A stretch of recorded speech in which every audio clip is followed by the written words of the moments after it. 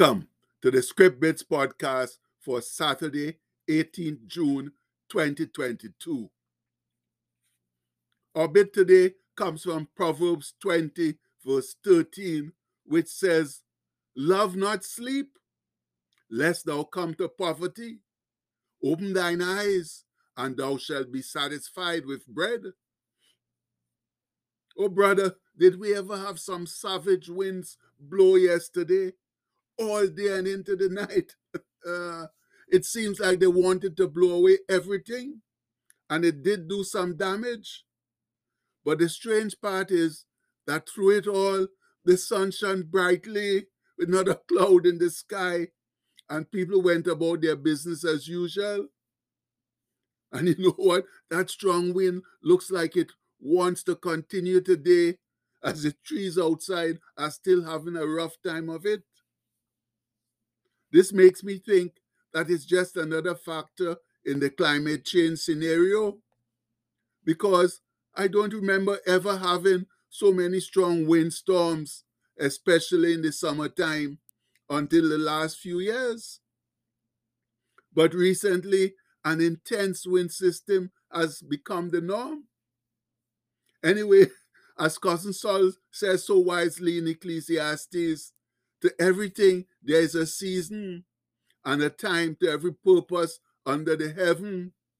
And he that observeth the wind shall not sow, and he that regardeth the clouds shall not reap. And those come from Ecclesiastes 3:1 and 11:4, respectively. So let's not observe the wind or regard the clouds, but do what it's time for under the heaven this Saturday morning. And that's checking out the quotes our friend Anselm sent us this past week, as he aspires to inspire us for a better tomorrow. Now, the first one tells us that in every day there are 1,440 minutes. That means we have 1,440 daily opportunities to make a positive impact. And yes, there are 1,440 minutes in a day. And when you put it like that, it appears like we have plenty time available to make a good impact for Christ. However, in reality, it doesn't work that way, because we need time to sleep and do other functions that aren't conducive to making positive impacts on others.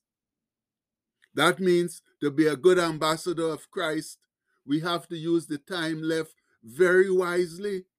We can't afford to waste even a minute of it, because every minute lost means a soul possibly lost to Christ.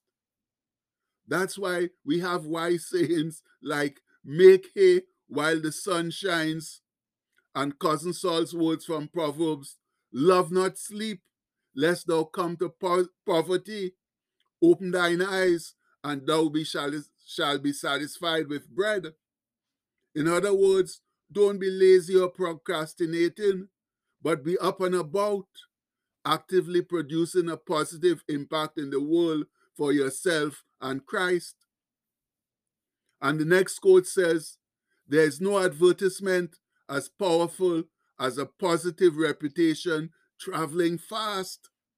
No, that's very true, but not very easy to do, especially in a slanderous, evil, greedy, and strife-filled world like that in which we currently live. But thankfully, our friend Anselm has given us some useful pointers in the other quotes that he sent us this week. So we'll just use them to paint a beautiful picture, all for Jesus Christ. However, before we get to those quotes, we must make one definite pronouncement, remembering that we can't do anything worthwhile without Christ in our lives. He said it as plainly as it can be said, "I am the vine, ye are the branches.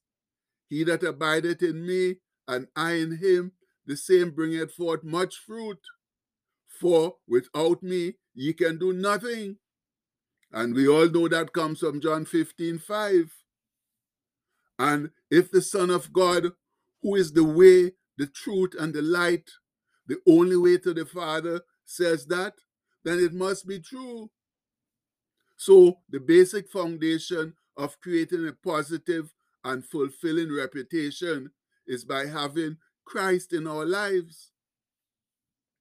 Then, as Anselm says in the next quote, it's most important that you surround yourself with positivity always and have it in your mind at all times. Yes, friends, we can't do positive things if we are not filled with positive thinking, but positive thinking based on the word of Christ. That's the crucial aspect of it all. Christ is the most positive thinker there's ever been. Therefore, to think like him, his word must always be uppermost in our minds. And that brings us to the next quote, the next step in the building process, which says, I surround myself with positive, productive people of goodwill and decency. Now, that's possibly the most essential part of the whole building process. Why is that, you ask? Because although we personally have all the parts necessary for the purpose, we can't build anything strong and worthwhile by ourselves without good material, without good folks around us. And though we might prefer them to be Christian like ourselves, they don't have to be, since they are good, decent, hard-working folks out there who are not believers in Christ. And likewise, plenty supposed believers whom you don't want around you at all, if you get my meaning there. No, that's how Christ desires us to build our lives and consequently his church. First, on the strong foundation of his word, and then with good, positive, productive helpers. For nothing good is ever constructed with poor, negative, lazy help. And I like this last quote because it is the sum of all that we have spoken about so far. It brings all those things into a Christ-like fulfillment. It says, when you are joyful, when you say yes to life and have fun and project positivity all around you, you become a sun in the center of every constellation and people want to be near you. Oh, my people, that's the gospel truth. When we've taken what Christ has given us, the fruit of the Spirit, and used it wisely, there's a heavenly joy that rises up in us that nothing or no one can take away from us. And people see and recognize it and want to be continually around us. Or like Anselm says, like a sun in the center of every constellation. Whoa! I like that analogy because it blends in beautifully with what Jesus asks and expects of his followers. Remember these poignant words of his in the Sermon on the Mount, where he says, ye are the light of the world. A city that is set on a hill cannot be hid. Neither do men light a candle or a lamp and put it under a bushel or a basket, but on a candlestick, that's a lampstand, and it giveth light unto all that are in the house. So let your light so shine before men that they may see your good works and glorify your Father which is in heaven. And that comes from Matthew 5:14-16. Oh, my fellow saints, that is what Jesus expects of us, especially in these times of so much fear and confusion. He expects us to be the ones showing a positive outlook to the world, since we have all the good things that he's bequeathed to us, that he's died for us to have, like forgiveness of sins, peace, love, joy, salvation, and eternal life. But unfortunately, we are not doing such a good job, because if we were, the enemy, that's the purveyor of darkness, would not have the death-like grip he currently has on the world. Instead, the harbinger of light, that's Jesus, would have been in ascendancy.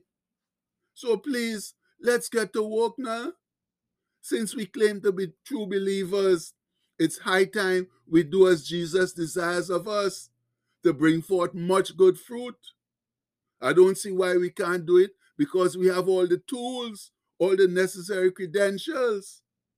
So what's holding us back here? Much love. And the postscript for today says, wherefore by their fruit ye shall know them. And that comes from Matthew 7:20. And what's happening to us, friends? How much fruit are we bearing out there? Not a whole lot. So please, let's get ourselves together and get out there and bear fruit for Christ now, because that's the only way others will know who he is and want to come to love him and worship him like we do. And we pray that in his holy name. Amen. Please have a blessed day, my people. Much love.